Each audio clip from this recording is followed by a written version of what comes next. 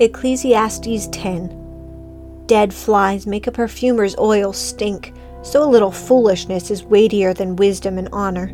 A wise man's heart directs him towards the right, but the foolish man's heart directs him towards the left. Even when the fool walks along the road, his sense is lacking, and he demonstrates to everyone that he is a fool. If a ruler's temper rises against you, do not abandon your position, because composure allays great offenses. There is an evil I have seen under the sun, like an error which goes forth from the ruler. Folly is set in many exalted places, while rich men sit in humble places. I have seen slaves riding on horses, and princes walking like slaves on the land.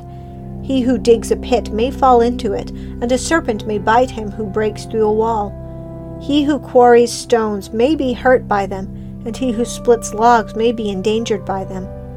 If the axe is dull and he does not sharpen its edge, then he must exert more strength. Wisdom has the advantage of giving success. If the servant bites before being charmed, there is no profit for the charmer.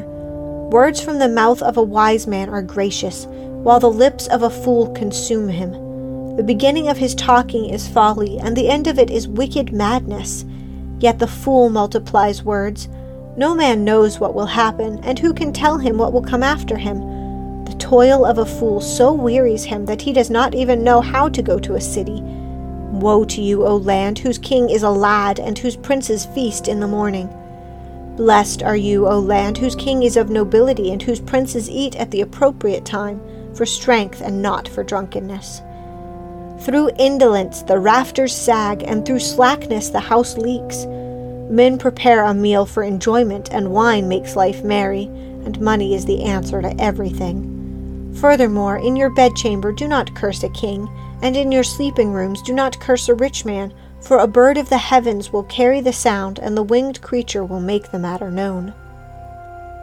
Chapter 11. Cast your bread on the surface of the waters, for you will find it after many days. Divide your portion to 7 or even to 8, for you do not know what misfortune may occur on the earth. If the clouds are full, they pour out rain upon the earth, and whether a tree falls toward the south or toward the north, wherever the tree falls, there it lies. He who watches the wind will not sow, and he who looks at the clouds will not reap. Just as you do not know the path of the wind, and how bones are formed in the womb of a pregnant woman, so you do not know the activity of God who makes all things. Sow your seed in the morning, and do not be idle in the evening, for you do not know whether morning or evening sowing will succeed, or whether both of them alike will be good. The light is pleasant, and it is good for the eyes to see the sun. Indeed, if a man should live many years, let him rejoice in them all, and let him remember the days of darkness, for they will be many. Everything that is to come will be futility. Rejoice, young man, during your childhood, and let your heart be pleasant during the days of young manhood, and follow the impulses of your heart and the desires of your eyes. Yet know that God will bring you to judgment for all these things.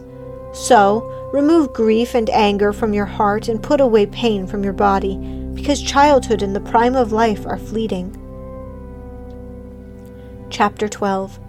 Remember also your Creator in the days of your youth, before the evil days come and the years draw near when you will say, I have no delight in them. Before the sun and the light, the moon and the stars are darkened, and clouds return after the rain, in the days that the watchmen of the house tremble and mighty men stoop, the grinding ones stand idle because they are few, and those who look through the windows grow dim. And the doors on the streets are shut as the sound of the grinding mill is low, and one will arise at the sound of the bird, and all the daughters of song will sing softly. Furthermore, men are afraid of a high place and of terrors on the road. The almond tree blossoms, the grasshopper drags himself along, and the caperberry is ineffective. For man goes to his eternal home, while mourners go about in the street.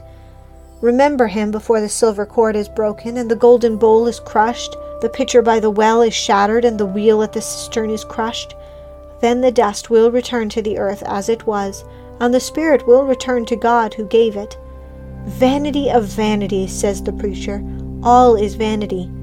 In addition to being a wise man, the preacher also taught the people knowledge, and he pondered, searched out, and arranged many proverbs. The preacher sought to find delightful words and to write words of truth correctly. The words of wise men are like goads, and masters of these collections are like well-driven nails. They are given by one shepherd. But beyond this, my son, be warned. The writings of many books is endless, and excessive devotion to books is wearying to the body. The conclusion, when all has been heard, is, fear God and keep his commandments, because this applies to every person. For God will bring every act to judgment, everything which is hidden, whether it is good or evil. 2 Timothy 4. I solemnly charge you in the presence of God and of Christ Jesus, who is to judge the living and the dead, and by his appearing in his kingdom. Preach the word, be ready in season and out of season. Reprove, rebuke, exhort with great patience and instruction. For the time will come when they will not endure sound doctrine, but wanting to have their ears tickled, they will accumulate for themselves teachers in accordance to their own desires, and will turn away their ears from the truth, and will turn aside to myths. But you, be sober in all things, endure hardship, do the work of an evangelist, fulfill your ministry. For I am already being poured out as a drink offering, and the time of my departure has come. I have fought the good fight, I have finished the course, I have kept the faith. In the future there is laid up for me the crown of righteousness, which the Lord, the righteous judge, will award to me on that day, and not only to me, but also to all who have loved his appearing. Make every effort to come to me soon, for Demas, having loved this present world, has deserted me and gone to Thessalonica.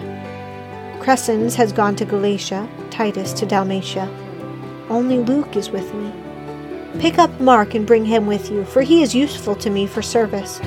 But Tychicus I have sent to Ephesus. When you come, bring the cloak which I left at Troas with Carpus, and the books, especially the parchments. Alexander the coppersmith did me much harm. The Lord will repay him according to his deeds. Be on guard against him yourself, for he is vigorously opposed to our teaching. At my first offense no one supported me, but all deserted me. May it not be counted against them. But the Lord stood with me and strengthened me, so that through me the proclamation might be fully accomplished, and that all the Gentiles might hear. And I was rescued out of the lion's mouth. The Lord will rescue me from every evil deed, and will bring me safely to his heavenly kingdom. To him be the glory forever and ever. Amen. Greet Prisca and Aquila, and the household of Onesiphorus. Erastus remained at Corinth, but Trophimus I left sick at Miletus. Make every effort to come before winter. Eubulus greets you, also Pudens and Linus and Claudia and all the brethren. The Lord be with your spirit. Grace be with you.